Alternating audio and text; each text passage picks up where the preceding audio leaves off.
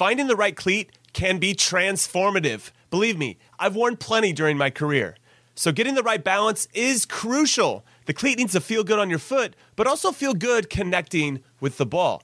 The New Balance Furon 7 Plus is built with both of those points in mind, offering overall comfort and precise striking in the game's fastest moments. Because, as I learned the hard way, because I didn't possess much of it, speed matters in soccer. That's why the Furon 7 Plus is built for accuracy and precision at rapid pace, and is engineered specifically for use on firm ground. Why is this the ideal cleat, I hear you ask? Well, not to get too scientific, but the Furon 7 Plus offers a lightweight yet supportive hypo-knit with mesh lining upper construction and is paired with offset lacing for a truer strike of the ball, which is a long way of me saying that your game will immediately get better when these are on your feet. Learn more and purchase the Furon at newbalance.com.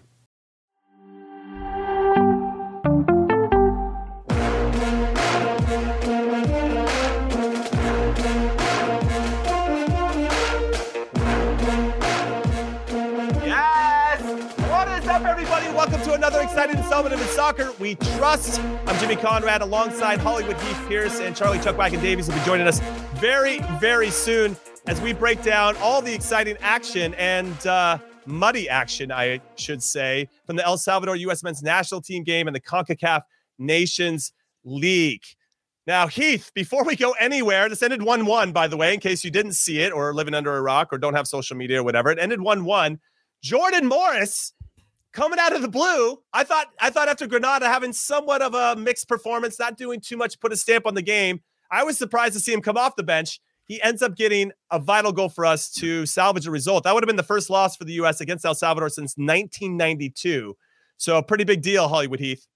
Yeah, it was a huge deal. And, you know, I think naturally the question is going to be, and I think there's actually been some questions in the comments of like, does this change Jordan Morris' status? And not to get too into that now, because I know we'll cover that when Chuckwagon Davies is on, but like, but it does in a way because it shows an ability to provide service or be serviceable when you're not in the starting lineup. To be able to come in and have a big moment like that, right. The timing of it, the power of that, the willingness, that sort of emphasis is a really important factor when you're looking late in games in a World Cup, when you're looking at tough moments, and you're Greg Berhalter and you're scanning that bench, going, "Who's going to get me the thing that I need in these next few minutes?" It isn't always a profile of a player where you go, well, he likes, he's got a good attitude. He's going to go in and fight. That's usually guys that are like, trying to close out games as subs. But somebody that has a little bit of that X factor. And I think Jordan Morris, when the game gets big and the field gets big and things get chaotic, he tends to thrive. Now, that was an individual moment of brilliance. Obviously, a fantastic ball being put in. But to be able to finish that off, yeah. We can use the same thing that you just described with Jordan Morris with De La Torre. Like, he comes in, he's got to find his way into the game, finds it very quickly. And I thought he had another significant impact on the team. And it makes me wonder if we got to get him on the field and get Brendan Aronson a little higher, maybe in the false nine, or team away in the false nine and Aronson wide, just so we can get De La Torre, who I think connects the dots a little bit better than when we have MMA, Musa, McKinney, and Adams in midfield. Now, we're going to get into all that, but before we take any steps further, I do have to announce our winner for the $100 gift card of the Paramount Plus. People keep on winning, Jimmy. People keep on winning. Keep on winning. And we're going to give another one away tonight. So if you're not Kyle Caldarelli, then you're going to have another opportunity to win tonight. So congratulations to Kyle. You were selected at random, and our producer has DM'd you with the details on how to redeem your prize. $100 gift card to Paramount Plus. What? You get Champions League, Europa League, NWSL, Serie A. You get Scottish Premiership, Brasileiro. It's all popping off, and you get series and movies and NFL and South Park and all that good stuff. If you want to win one tonight, we're going to give another one away, okay? This is, you got to follow us first and foremost on Twitter, ISWT Pod. And make sure you drop a follow. You can leave us a P+ there. Just leave us a comment with P+, or you can do it in the comments right now with your Twitter handle. That's how you're entered to win. We are like Santa Claus out here. We're just trying to give it. We're like Oprah Winfrey. Can I tell you one thing that I like about that, Jimmy? Shoot. I'll wake up in the morning now, and it's not even just the live viewers that are getting in on this. I'll wake up and I'll be like, "Oh yeah, look, I got some notifications," and all it is P+. People saying P+, which means they're engaged, and it means people are watching it at their leisure, but still having a chance to win themselves a gift card. So I love it. Okay, now I know it's going to be really easy for all of us, people watching, listening, to want to kind of get to the end. But what did you think actually about Greg Berhalter's starting 11? So we knew Horvath was going to start, and he did. He's actually the one player that I think hurt his stock tonight because he has to make that save. Do you think that guy was shooting or crossing? No, I think he took a peek and saw where that Horvath was off his line. Horvath definitely got caught, whether he was crossing or shooting. Horvath got caught cheating. He got caught frozen, 100%. looking out for that cross, and that ball whipped in from a tough angle. Again, you know what it's like, Jimmy. You've played on plenty of pitches that are less than ideal, that there's the unpredictability of the touch. That looked like my high school field, to be honest with you. Yeah, exactly. Well, I was just actually talking with Alex, our producer, beforehand. He was talking about West Texas, how their football, American football pitches or fields look like that after a long game. And I remember those games where it's like October and the dew is up on the field and it's a night game, Friday night lights, high school football. And like the thing is like trashed by the end of the game. That's what it was like. And so it changes the circumstances of a lot of things. Now, I've been reading a lot, Jimmy, about the attitude and the fight of this team. Mm-hmm. The upside of what I saw against Uruguay, what I saw against Morocco, I was like, man, I think we're past the fight part. Like the fight part is established, right? But every once in a while, you got to go, and fighting's going to be the thing that gets you in and out of your problems. It got him out of the problems today, continuing to fight, finding a little bit of life after the Areola red card. And I think that fight is a really strong foundation if you go back again. And I know we've probably beat this topic to death, but all the national teams in history that have had any success, that's always been the foundation of the American players, like that willingness to you put on that shirt and you're willing to give everything for it and make it really difficult for your opponent. Now, I don't think the U.S. particularly played well, but the circumstances were really difficult already going to El Salvador. You add that to the pitch and you add that to the circumstances. It was going to be a hard match from start to finish. However, I thought that fight was there and present. And if that's the minimum that we have going into a World Cup, while I don't like our chances to go really, really far, but it's a really strong foundation considering that fight is the same fight we've had generationally, but talent is better than any talent that we've ever had generationally. No. I think that's really well said. And I think that it took a while for us to establish that fight. It's almost like we needed the game to get a little chippy for us to, I thought it would. Once we went down a goal, I'm like, okay, at what point is this going to get into a dogfight? We were still trying to play. I remember right at the end of the first half, we had 33 consecutive passes. And where it started. Were you Olaying? Were you Olaying in your living room, Jimmy? I was Olaying. And we weren't going anywhere. And then we lost the ball. And then 3 passes later, El Salvador has it, and our attacking third and draws a dangerous free kick. I was like, whoa, you still have to turn that possession into something. It still felt like we were trying to not necessarily play pretty, but still trying to make something of the game when there was nothing to make. The situation didn't allow for it to happen, given that the field and the situation. Now, to somebody's point, both teams have to play on it. So there's really no excuse about bad pitch, whatever. Everybody still has to play on the same thing. But before I go any further with my thoughts, though, I want to bring on Charlie Chuckwagon Davis. All right, let's bring on Super Chuck and see. I'm just going to add more and more nicknames to you guys as this continues going. I don't know. I thought he was going to pop on. I thought that was a really nice. There he is. There he is. I got the mahogany in my life. He's picked the wood grain room, Charlie. There was a lot of concern as to what was taking you so long. And there's a rumor that you were just kind of stuck between too many decisions, paralysis through analysis of what room you got too many rooms to choose from. Yeah. I have the same shirt on, but give us your overall thoughts on the game and what you saw. Yeah, I mean, it wasn't the best of matches to watch, but I guess I really was just curious in a couple of players, like individuals. I wasn't necessarily banking on the result. It was more, what does Haji Wright look like from the start? Dude, can I say why did he get subbed out after 45?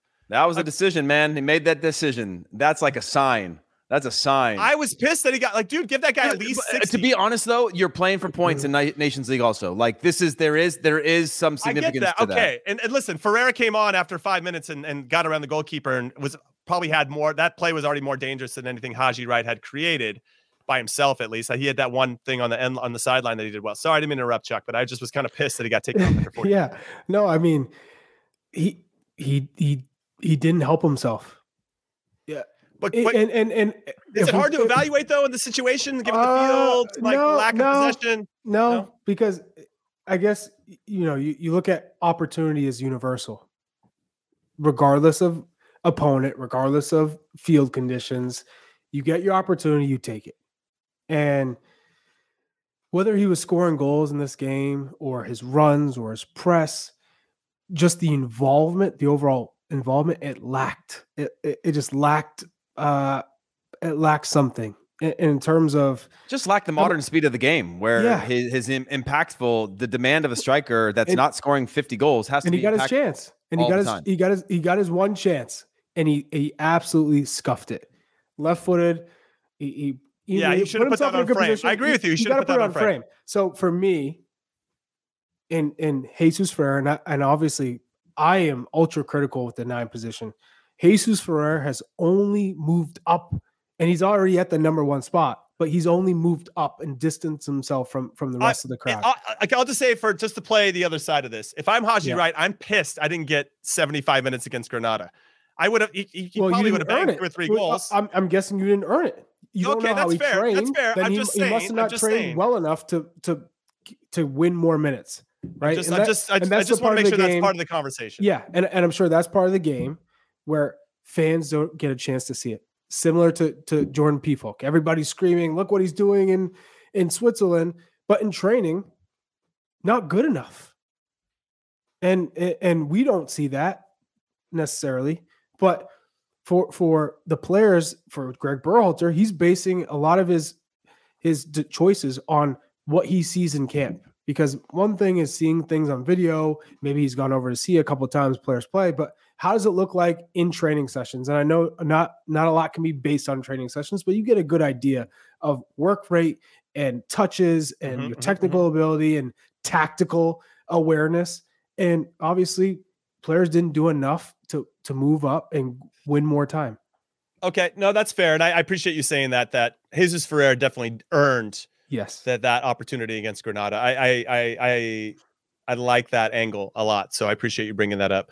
Now, Heath, let's go talk about the defenders, and I want to get Charlie's insight on this too. It was hard to evaluate them because outside of Horvath having a bit of a shocker on the goal, Cannon could have done better. I was like, don't tell me you're gonna let Reggie Cannon. No, I'm not gonna let him off the hook. But I just I was looking more center backs. But I was watching. I don't know.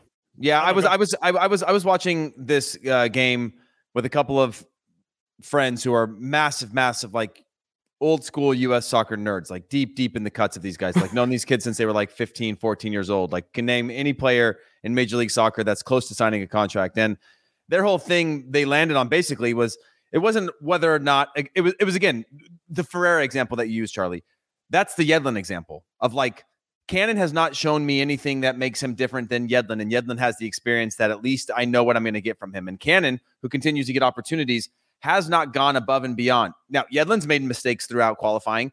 Cannon has been solid throughout qualifying, but he hasn't gone above and beyond to knock Yedlin out of the depth chart. And that's, to me, what it comes down to. It wasn't that Cannon was poor. It's just that I don't see Cannon as an attacker. I don't see him as an all like out and out, like kind of one-on-one lockdown defender either. He is solid. He's serviceable. But when you look at the depth chart, that's what I think drops him down behind a Yedlin who can do all those things at a little bit of a higher pace and with more experience. Tell me this, Jimmy and Heath, as a right back, okay, or defender in general, Lareen, he's not going to beat you with pace. He's not going to beat you on the dribble. He's all left-footed. Like, only uses the left. Right foot is for standing. For the gas pedal. What prevents Reggie Cannon from saying, I'm going to absolutely close down the space, but take away your left foot? If you're going to beat me, you're going to beat me with your right foot on this cross, knowing that he doesn't have too much. And he had like a good 2 steps away from him. No, he did. I agree with you how he closed the ball, but there's no way you think once he hits that your goalkeeper doesn't have that covered. Right. Why not honestly, take it away? Horvath and Reggie Cannon didn't help themselves tonight from a defensive standpoint. I agree with you on that. The other three. If he was still a distance away, but if it was a cross into a dangerous position, he may have gotten a leg on it. That was like a shot near post that caught the goalkeeper cheating. But again, for me, I would say, and not to excuse him of any of this, on a pitch like this, obviously you get in one-on-one situations, you give yourself a little bit of buffer, because if you slip or you overcommit or you get up underneath them, somebody who is decently tricky on the ball and they can pull you off, like, and you're skating out there, that puts you into a tough spot. So you tend to hesitate. It's not a good reason. It's not a valid reason. But it is, you're asking defenders, like, in that position, you're giving yourself a little bit more buffer to be like, I might have to like get out of this bind a little bit differently. So I'm going to give him a little bit in front of me instead of like overcommitting. And now he's got space in behind me, which it's all, he's not going to beat you. If it's a winger, I'd say, yeah. But Do you think he meant to shoot it, Charlie? I think he meant to shoot. I think when you see the camera from behind, when you see it didn't look like a missed cross. You would have had a little bit more bend on it. I think that he took a peek before it. To your point, if Reggie Cannon had got out there quicker, he wouldn't have been able to pick up his head and take a peek at what Horvath was he standing. I think he just went for it and just said, you know what, I'm going to swing it as hard as I can, and maybe they'll go in, and it did. I would love. I don't know. I would love to give him the benefit of the doubt. I do too, but I'm just like, but I think he's just hitting it. You don't think he's out at the touchline looking to hit a banger near post, Charlie? That is a real terrible cross, though. That's just. No, he hit it way too clean for it to be a bad cross. It was a goal, and you're spot on. It was a terrible cross that ended up as a goal. I don't know. Maybe I'm giving him too much credit. What El Salvador player have you seen shoot from that distance? A striker, attacker, and there you're telling me a left back? I don't know, man. Is shooting from 40 yards, 30 yards. He's about to get signed to the San Francisco Glens, huh? Yes. Jimmy, you just got yourself a new player. I got myself a new player. Oh God. Okay, but it just seemed like he hit that pretty clean for a cross. It wasn't the usual like cross that goes in the goal where like they're whipping it in, but it's like moving away. Like it's, I want to see it again. Let me see it again. I want to see it again. At some point, I'll have to look at it again. So center backs, pretty solid, all things considered. Not surprised to see Aaron Long start his 4th consecutive game as Greg Berhalter's favorite player. I know that Walker Zimmerman had an MRI from what I heard behind the scenes, just to kind of check on a foot or a knee thing. Everything's going to be fine, but they didn't want to risk him, obviously.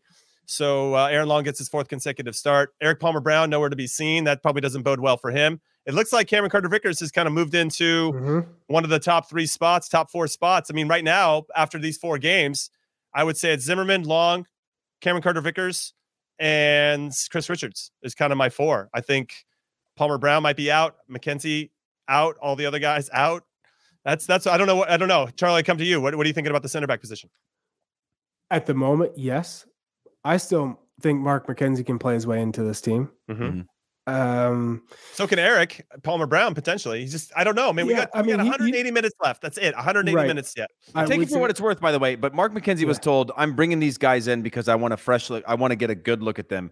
This is why Mark McKenzie wasn't brought in. Now, we all know that we've been told a whole bunch of things in our life that may be true, may not be true. I want to give you a vacation. Yeah, I'm going to give you. You've earned it. Hey, you look tired, man. You sleeping much? Like, I'm going to let you have a little time off. No, like take that with a whatever, a pinch or a grain of whatever. But if he goes back and he's playing, Greg Berhalter also liked Mark McKenzie at a certain point when Mark McKenzie was already not playing, right? He's got managers, coaches, they have things that they see in people that you can't talk them out of, and things that they like that sometimes will make us, when you're competing for a spot or watching it as an analyst or in any circumstance, you go, man, that person's crazy because they see, but they have their ways. They have the people that they trust, they believe in, and trust is a big thing too. Okay. But Heath, do you agree with me on the 4 center backs right now as it stands?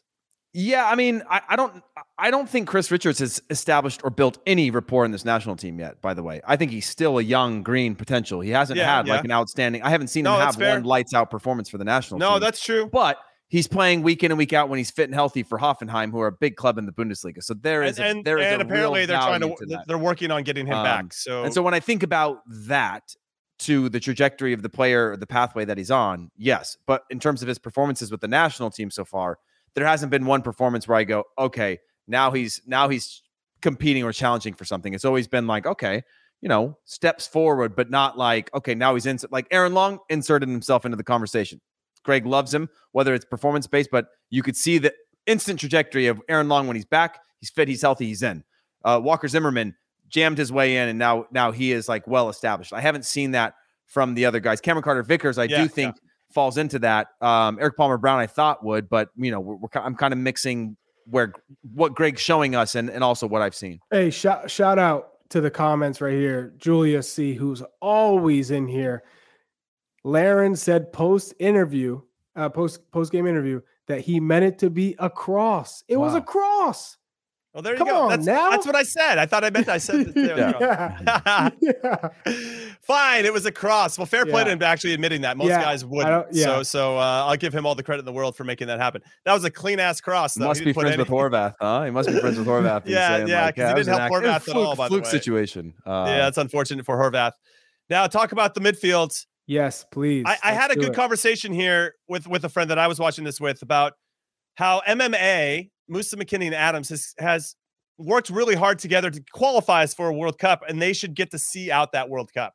Now, I know we've had a lot of conversations about Aronson or Reina or De La Torre, but there's something about MMA. I thought Yunus Musa was my man of the match today. I thought he was fantastic, and I like when he takes over a game. I thought that he did a really good job of breaking the lines. Now, to Charlie's point, and this is a great point, he's still lacking a little bit of that quality in the final third, whether it's a cross or whatever. But I thought tonight he got closer to bringing attack to completion. Set up to that. The goalkeeper made that save. Oh man, that was so nice. It would have been a very tasty goal. I was really impressed with Yunus Musa tonight, and I think MMA will probably be our starting. The more I see it, the more I think that's probably the way to go. But if we don't have an effective number 9, not to say Ferreira is not the guy, but I still feel like I still want to see Team away at number 9. That's all I want to say. But with regard to MMA, De La Torre, I thought was great off the bench. Again, he has a significant impact. As he said prior to you coming on, Charlie, when we're talking about Jordan Morris, when Greg looks at the bench, he's got to look at guys and be like, that guy can give me this in this situation. And J-Mo showed that tonight. De La Torre's shown it a couple times, whether as a starter or as a super sub. So Charlie, I'll come to you first on this midfield. How did you think the guys played tonight? They didn't play great, but I will say Weston McKinney, we saw his quality, big difference when he's on the pitch. Like he shows that he can be that 8 that's going to be creating, and he's not afraid to play those difficult balls, and he has the quality to play those balls in between the lines and have that killer pass. Yunus Musa, yes, he didn't score, but he gave me more in the attacking third. He showed like the ceiling is so high for him that I believe he can be that playmaker, that goal scorer, the one who's facilitating on midfield, who gets assists. That's the midfield. There is no doubt MMA is the starting trio come Qatar. And you wouldn't want anyone else to kind of get involved tinker with that, right? At all. But I would say Luca De La Torre, awesome super sub to come in to change the game, give you a different dynamic.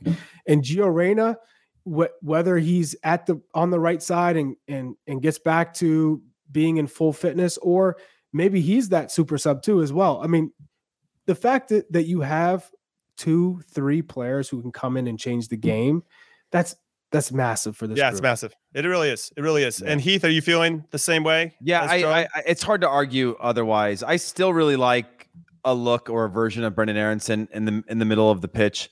But if not, I have trouble putting him on the wing over Timo Weah. And I guess I'm jumping quickly to No, it's fine. I think it's a nice segue. The point being that Timo Weah, he just makes the game predictable for this team. When he gets the ball at his feet, he gets up to full speed, he squares up a defender. And when you're a defender, and actually the defender made a couple of really good defensive plays against him, it is so hard to defend against when somebody squares up on you instead of running you down. And that's a different part of his game that we're starting to see now. Instead of running just to the touchline, now he's kind of taking that touch inward and running at players. And just having a player that can really push you. Now, again, wasn't great tonight, didn't do it well tonight, didn't get behind or beat his defender more often than not tonight. But that willingness and that and that confidence, I think, is a really important thing. Even on a night like this, you can see the willingness to do that as opposed to, he doesn't do it the first time and then you disappears for a half. And so it's hard for me to see where Brendan Aronson fits if it's not in the midfield or it's in the center of the park as a starter within this national team. But again, Brendan Aronson's another one that I'm like, Greg Berhalter can look at him at any point and be like, yeah, you fit into this team as a sub, right? The game's a little bit bigger. It's a little bit chaotic, or I need energy. I need this. The only downside is that I truly believe this when Brendan Aronson's not on the field. And another thing that I had found out tonight, Brendan Aronson is apparently in the highest percentage of like 0.01% of ball winners, like attacking ball winners in the world in terms of like his approach to winning balls in good spots that kicks off attacks that don't always lead to goals or assists. But apparently his numbers, and can't remember what the exact statistic was, but it's in the top like 1% of footballers in the world of his ability to win the ball in good spots and set up attacks for teammates. And there's just something about that. Now, that works over a full season, 34, 38 games. That plays a little bit of a different role in terms of an XG. And in the national team, it's not always the case because it's more fluid. It's less often, so it's hard to justify. But having him on the field, I think this team presses better. Take out El Salvador, but presses better and can find ways to create without having to use all 11 players on the field to break down a good, staunch defense. Okay, so then let's continue the attacking conversation. So you got Christian Pulisic, Timo Weah on the right side. Charlie, is Ferreira your number 9 going into the Wales game, given what we've seen through these 4 games, and only knowing we have 2 opponents left, which looks like Japan and Saudi Arabia will be playing in the September friendlies. Still a rumor, but it hasn't been confirmed. But it looks like those two games will be played in Europe. What do you like, or do you feel like there's still a combination because of Aaronson's impact, as Heath has talked about, and obviously, hopefully, the reemergence of Gio Reyna back into the team as he gets healthy? Is there room for some kind of makeshift false 9 here, or do you think we're still going to go with some type of traditional 9? Charlie, before you answer real quick, before you answer, I just watched the replay of Jordan Morris scoring that goal right now because I want you to add him into your attack analysis. Yeah. That was a little chip on the shoulder celebration of saying like there was some sort of exhalation that he exhaled. Yeah, I agree. He was like pounding his chest, that there was something deeply personal for him that was validating in that moment. So I want to get your take on him, obviously. And whether he played himself into the team, because he wasn't as great against Grenada. I would say if the World Cup was starting in 2 weeks, Ferreira is your starting 9 in the first game of the World Cup. He, you look at the depth chart right now, and Haji Wright, I think he, if anything, just went down the depth chart. It didn't help himself. And you could say he didn't get enough time to show himself, but when he did, he didn't give enough. And when you're on the outside trying to get in, you need to perform. You need to grab your opportunity, and he didn't do that. So Jesus Ferreira is your 1. I think people still hold out hope that Ricardo Pepi can turn around in the Bundesliga, and you have 6 months to do it. And that if he does, then that's going to be a very tough choice for Greg Berhalter to have to make, especially if Jesus continues to perform in MLS.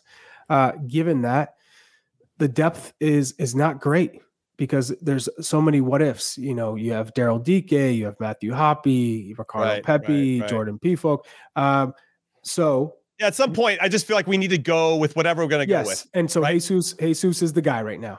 And it's more based on his work rate, his ability to press, his ability to check into spaces and try and connect, but also try and create space for Christian and Timo Weah. He also is running in behind now. His only downside right now where he needs to improve between now and the World Cup is his hold-up play. That's it. But Charlie, here's a question on Haji Wright for you. Somebody had made this comment tonight that I was with, and he had said, this is something worth discussing, and it might mean nothing, but it might mean something.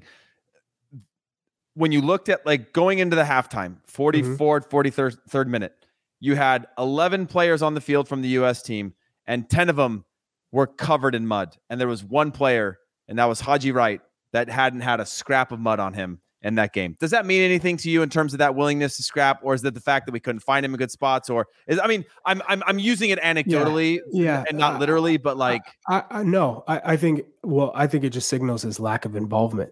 Yeah, I agree with that. The dirtier he would mean to me that he's involved. He's getting hit because the ball's always coming to his feet. He's winning fouls in the attacking half. Doing the dirty work that a striker would need to do if they're not getting the ball where they'd like or getting opportunities. You have to figure out ways to be effective. He didn't do that. So therefore he was irrelevant. That's why his jersey was as clean as could be. And to touch on the Jordan Morris aspect, that what you saw was all the pressure he's putting on himself to catch up to himself prior to his last injury. It's a lot. It's a World Cup in front of you. You had this dream of going to Europe and having a success story. You have a big injury. You come back. You rebuild yourself up. Another injury, and so there's a lot of doubt. And you're self-doubt, but also doubt around. Well, of course. Yes, can he ever be the player he once was? Right. And so I think he's done a good job of building himself back up. But he knows, as well as we do, we've talked to him, that he needs to continue to grow and get match fit. and sharpness. This goal was fantastic movement. It wasn't a lot of movement, but it was fantastic movement. And the fact that he dropped, dipped the shoulder, got off the defender's shoulder, kind of was able to trick him in the way of thinking he was going to make one movement, cuts in front of him, and it's a beautiful way to finish the goal. What's interesting was that there was a precursor to that on the handball that they didn't call, where he was caught on the other side of the guy. They probably should have called it. VAR was there. I think they would have given us a penalty. But on the next play, he makes that slight adjustment, right? He gets himself in a position where I'm going to get inside of the defender to get on the end of a cross as opposed to being on the outside of him. And obviously it leads to a good goal. Luca De La Torre played both of those balls to the back post. I think that's just something of note, because I think when he does come in, he tries to identify those weaknesses. And obviously when you sit on the bench, you probably have a pretty good idea of how the game is being played and where he can exploit those weaknesses. And I thought that he did a good job as well. I just want to give a shout out to both of those super subs. And we should probably give a shout out to Paul Arriola, who got a pretty harsh red card. Didn't deserve that, especially because the referee wasn't handing out cards at all to start the game when the guys were flying around. And all of a sudden, this is the problem, man. Is like that ref. He's in the World Cup, by the way. He held the red card in his face for 30 seconds. No, it wasn't long enough. Down. It wasn't long enough. He held it and he just stared at him. And you could tell if you go back and watch it. Personal. It's personal. And it's like it maybe not directly personal, but he became the star of the show. He became the what would hero. You have done? Heath, what would you have done? You know, if somebody didn't like, if I was the ref or if I was Arriola. Oh yeah, dude, they did a great job of keeping their calm, because that arrogance to hold that eye contact with the red card in your face as if you hadn't seen it is like such a level of arrogance. Yes. And confidence. It's degrading. To only go back and give a red card because you know you got to make up for stuff later on is horrible. I have to say this because FG in the chat says it was a red card. And Mike, listen, that could have been a red card. And yes, it probably is by definition. No. Okay, whatever. He's not showing any studs. It's not. No. Listen.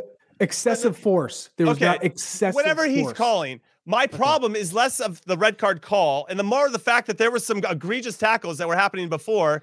And he's just saying play on. He was reffing this game like a friendly, not like a competitive match. So he wasn't giving warnings. He wasn't slowing it down. No, he was reffing it like a friendly was, where you don't want to lose the flow of the game. But that's not what that game is. When you're playing on a muddy pitch in El Salvador for points, you got to control it. All you want is consistency when you're a player. If you're gonna, like, the fact that he gave him a straight red, I was like, what? You didn't.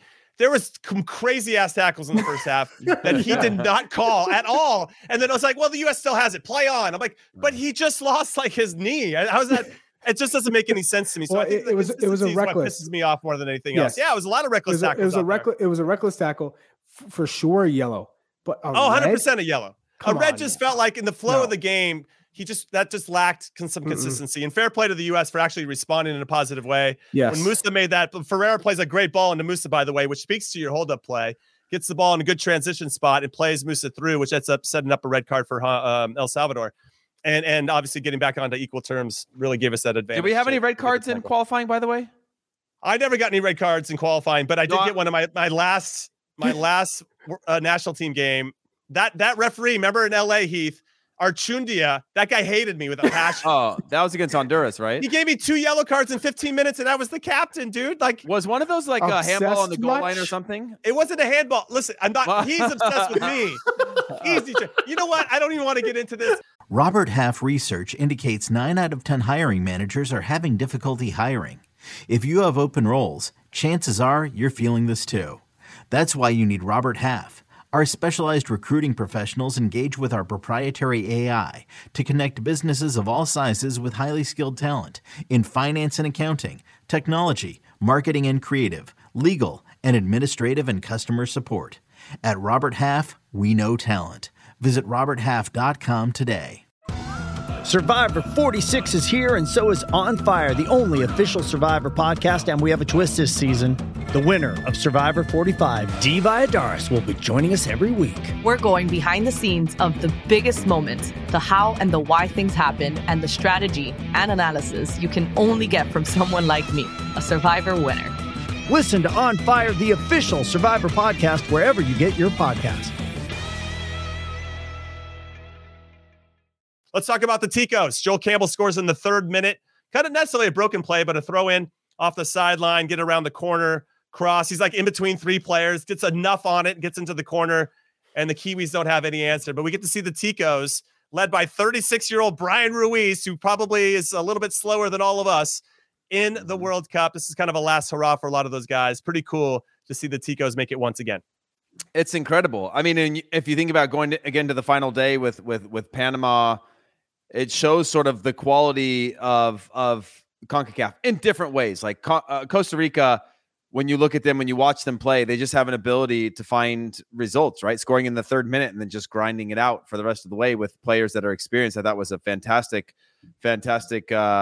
finish for just the region as a whole. Obviously, not wanting to give up that spot or lose that game to a New Zealand side who, only struggled with Tahiti on their way to this final game, winning 1-0, and then kind of battered everyone else on the way to this match. So great for the Ticos, great for the region, great for Major League Soccer, as a number of players are domestic as well. And so just great to have 4 teams from CONCACAF in the World Cup. All right, so let's look forward to their group, because their group arguably is the group of death, Charlie. We got Spain. There'll be 3 after the group stages. Yeah, Spain, Germany, Japan.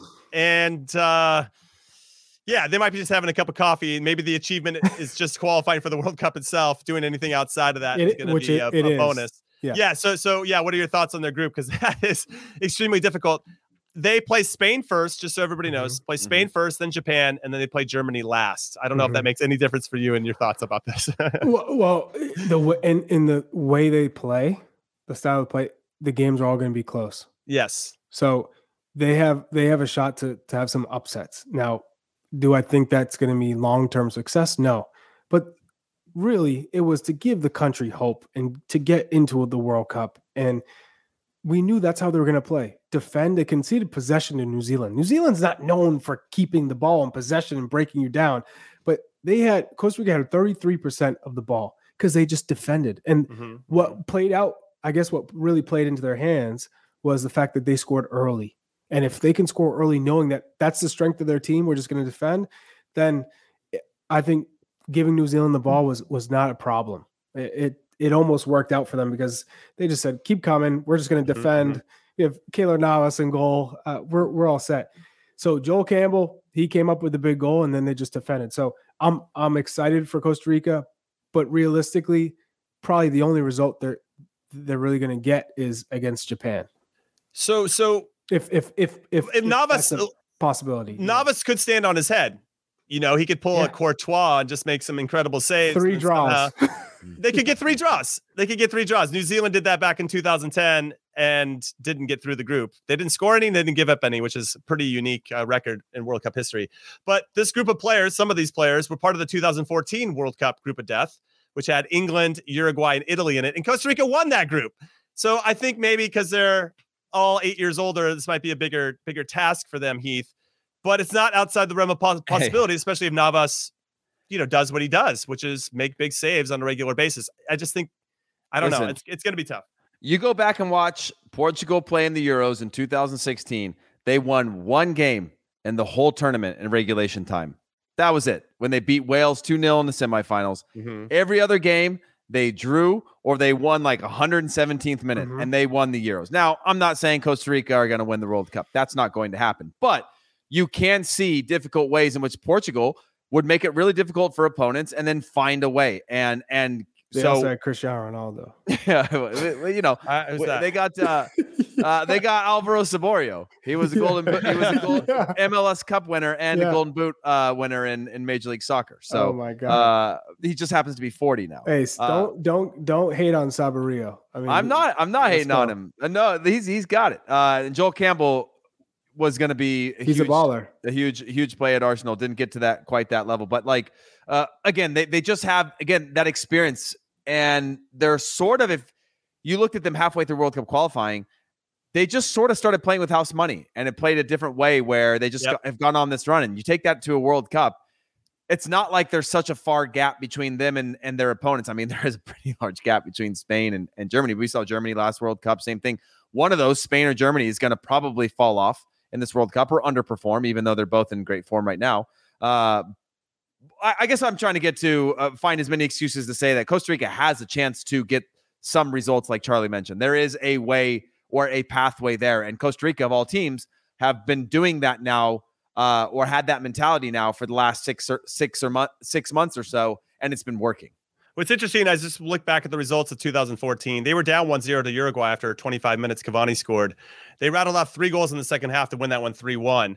Then they beat Italy 1-0 and actually matched them for shots and shots on goal and maybe a little less possession. And then they drew England 0-0 to win the group. I could see them maybe pulling off some crazy result against Spain where it's a draw and then potentially getting a win against Japan. And now they've positioned themselves to do what they just, and maybe pull off an upset. I just wouldn't sleep on the Ticos. And I think people in other countries, European countries in particular, just don't seem to rate CONCACAF, and Costa Rica just seems like, it's Costa Rica. That's an easy 3 points. Let's look ahead to the other teams, Charlie. I think that's exactly what they have to do to look when they're looking at this group stages. Yeah. Take it game by game. We're going to defend. We're trying, and no one's given us a shot. And this is a group that they have some quality, and especially in terms of set pieces. They're a team that can hurt you on set pieces. Calvo, he definitely plays differently when he plays with Costa Rica than he does in MLS. Oh, no question. I like what I see from Uruguay, just this belief, and they're carrying that into the World Cup. And when you have that much confidence and belief, and they're okay with conceding possession, they're okay with defending for 90 minutes, knowing that they can still get the result, then anything is possible. Anything is possible. I think Spain and Germany are the obvious two to come out of this group if you had to predict right now. But group of deaths are tricky, man. Don't sleep on Japan, man. You can't sleep on those. and it's looking like we're going to play Japan in one of the September friendlies. So I'm excited about that from a U.S. perspective because I think they're a good team. And Saudi Arabia, I think, will be tricky as well. So those will be 2 good opponents for us in our last 2 friendlies before Greg has to name his 26-man roster. All right, let's throw this out there, though. Yeah, throw it out. Last time I spoke to Joel Campbell, he was like, MLS, come get me. Wow. He 42 minutes in, we got our flex of the day. Yeah, I was going to say, it's been a while since someone's flexed because when Charlie said that, it hit me square in the nose. I think my nose is bleeding because it's been a while since I heard a flex. The last time I talked to Joel Campbell, he said, okay. You know who we need to get on, though? We need to get Julian Lescott making fun of some flexes where I didn't know what he actually does anymore. But now that England just got smoked by Hungary, I'd like to get some former English international perspective. He doesn't want the smoke. He doesn't. He doesn't. And now they all want Gareth Southgate out. It's kind of funny how quickly everything turns. Okay, let's leave the international game. Let's speak domestically here in the States. MLS, I mean, kind of out of nowhere. No, I'm sure this had been behind the scenes for quite some time, but strikes a very significant deal with Apple TV. $2.5 billion over 10 years. Heath, I'm going to come to you as our resident business insider here.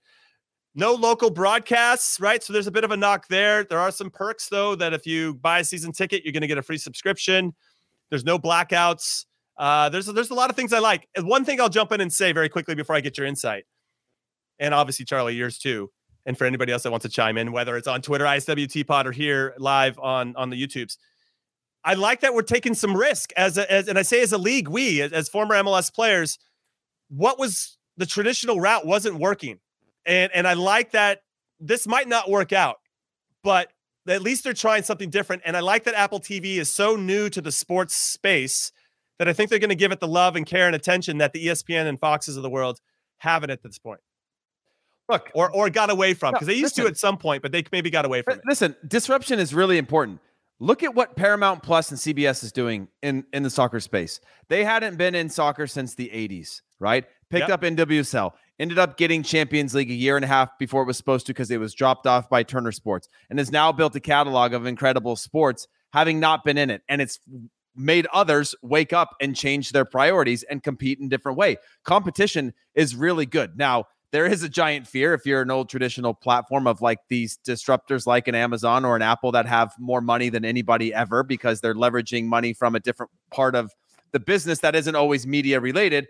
Therefore, the media math is very different, right, in terms of competing for a bid. But to put in a 10-year bid as a commitment to saying, and that's very different than Champions League, which is a 3-year cycle, or Serie A, which is a short cycle, or La Liga, which ended up being this bigger, longer deal.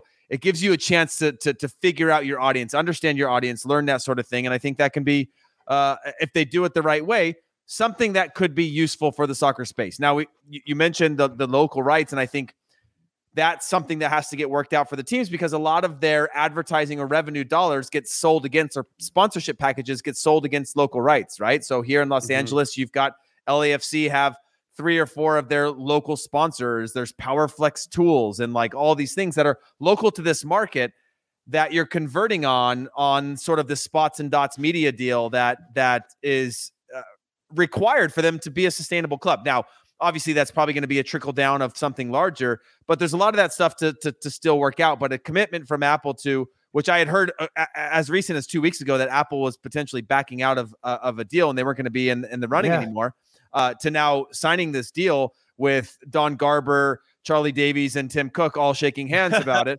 and making this thing happen. Well, actually, this is actually squeezed Charlie out of one of his jobs, so I don't know. No longer doing Revs broadcasts. Charlie, what are your thoughts on this? Obviously, because it impacts you, and I know, Heath, you do LAFC games at times.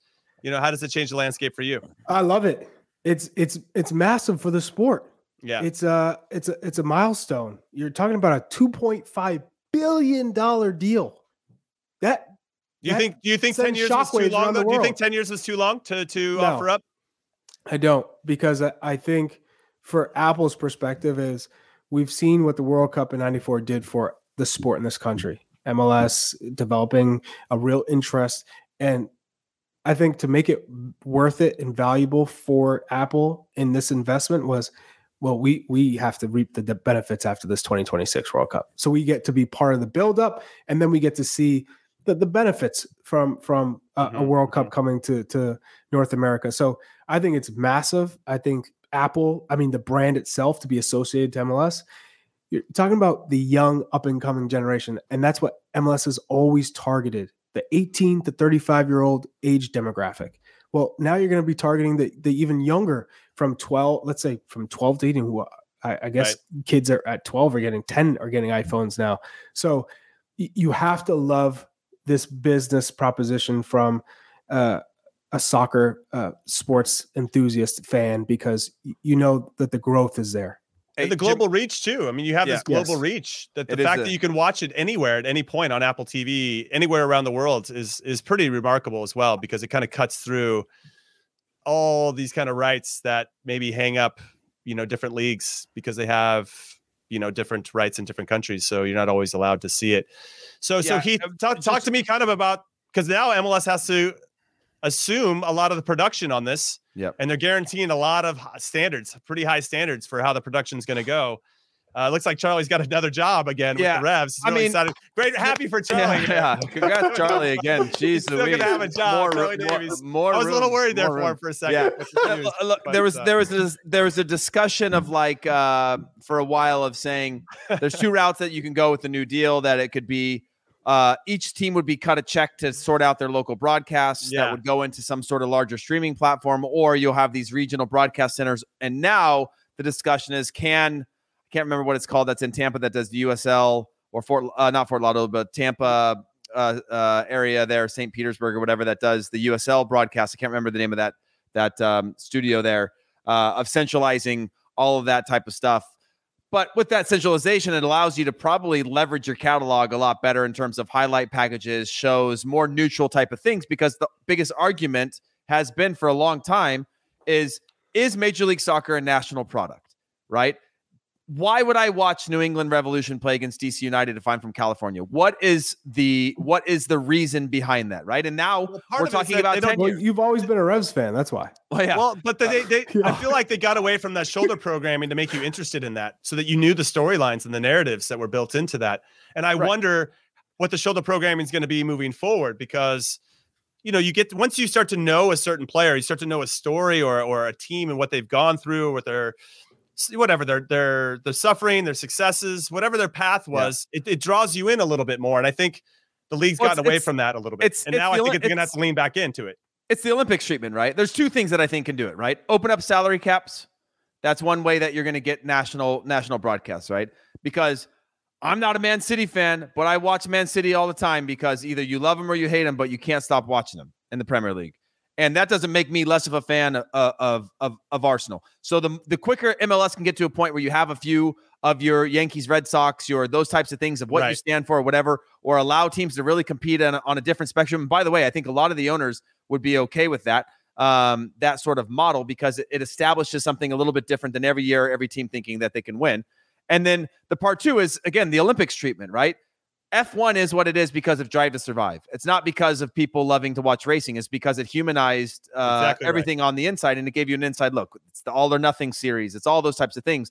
Then now you have a platform and you have a built-in audience baked into Apple TV to be able to do that. Now, I will say the downside is that it will not be available on that platform without an additional subscription. So while you get the subscription with a season ticket, you will have to buy an additional Apple subscription that is like the Apple TV Plus or something like that. It's an additional subscription amount to get on the platform to see the games. Are they? I didn't see that. They're hiding that information. That's Jonathan Tannenwald actually posted that later in today when they were trying to clarify what it all means for the subscription. Is that it's not? It'll be an additional kind of tier, like a tiered subscription. Yeah. Oh, you're unhappy about that, Jimmy. I could tell. Well, I was like, that was a really cool perk, and now I'm a little disappointed that there's still an additional cost. It's plus. It's Apple Plus. Yeah, it sucks. Now my parents have to spend $5 more a month for me to use their login. I have to pay $5 more to watch Charlie Davies talk about the Revolution. You know what I mean? on Bob Kraft's NFL turf. You know, Oh man, that is intense. All right, guys, I'm coming to the end of this show. I think everybody is. We're getting to that point. We're getting a little crazy, and I know it's really late there for Charlie and his pajamas that he's wearing. It's only 1 in the morning. It's only 1 a.m. So let's go. Final thoughts of this In Soccer We Trust episode. The recap of our 1-1 draw, U.S. men's national team versus El Salvador. Charlie, I'm coming to you first. So you can go to bed as soon as humanly possible. Yes. Happy that some players stepped up, and one in particular is Jordan Morris. I mean, we've seen the struggle he's had to kind of endure over the past. I don't think everybody appreciates that struggle, by the way. I don't think they know his story, which kind of speaks to what we're talking about. Especially because Charlie was saying send him home. Charlie was saying send him home after the last performance, and now he didn't do it. He justifies his call up with that goal, but Haji Wright disappointed. In terms of the expectations, Reggie Cannon. Horvath, Reggie Cannon. So JMO's stock went up for you. Yeah, Musa it did. Solidified. I think JMO's still on the bubble. He's on the bubble. The 26 help. The 26 roster helps him tremendously. Okay. But as a coach, if you're a manager and you're watching players, you're giving them substitute appearances. If they can come up with moments like that, that's going to stick in your mind. That's going to resonate with you when you're thinking about, if we're down a goal here, who can I put in to make a difference? If we're just whipping crosses in, that moment of him making an adjustment to win the header, to put it in the back of the net, I'm going to be like, okay, we're down a goal. The team's bunkering in. I need someone who can get on the end of this cross. Jordan Morris is going to go in. So that helps him, especially with the struggle at the 9. Cameron Carter-Vickers, I thought he did himself just by being solid, right? Yeah, not making any mistakes, right? But I don't think we really answered any real questions. It still puts us in the same position where we got to wait for 6 months. We got to see how things play out. Okay. Yeah. No, I mean, you're right. There's still club form is going to dictate, I think, some of these questions that we have some answers for. Heath, final thoughts. Yeah, just I'm on the same line of like looking back at these last 4 games. I know we're gonna have plenty of time to talk about the window as a whole, but like just looking back, thinking like I was pretty pissed off about these 2 games that we had to play, and then now seeing sort of a breadth of circumstances. And when you're a coach, you want to go through a bunch of different things, not the same repetition.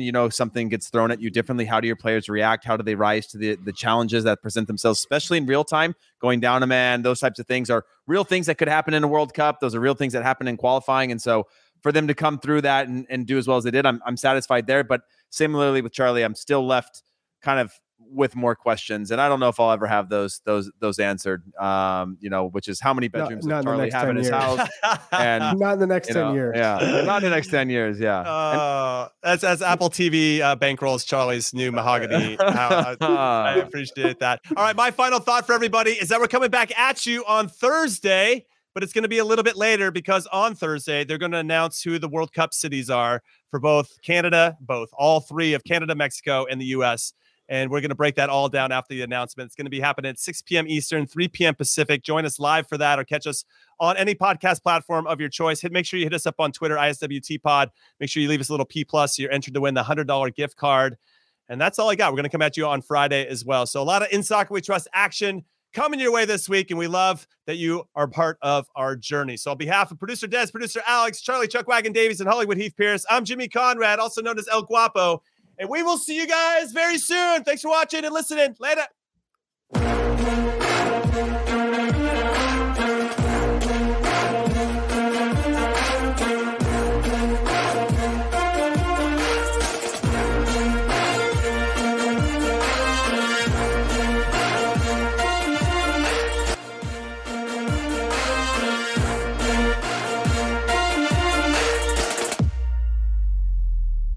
From producers Matt Damon and Ben Affleck, explore how art and music sustained hope during the siege of Sarajevo, thanks in part to humanitarians and the band U2. Kiss the Future. New documentary now streaming exclusively on Paramount+. Go to Paramount+ to try it free. Terms apply.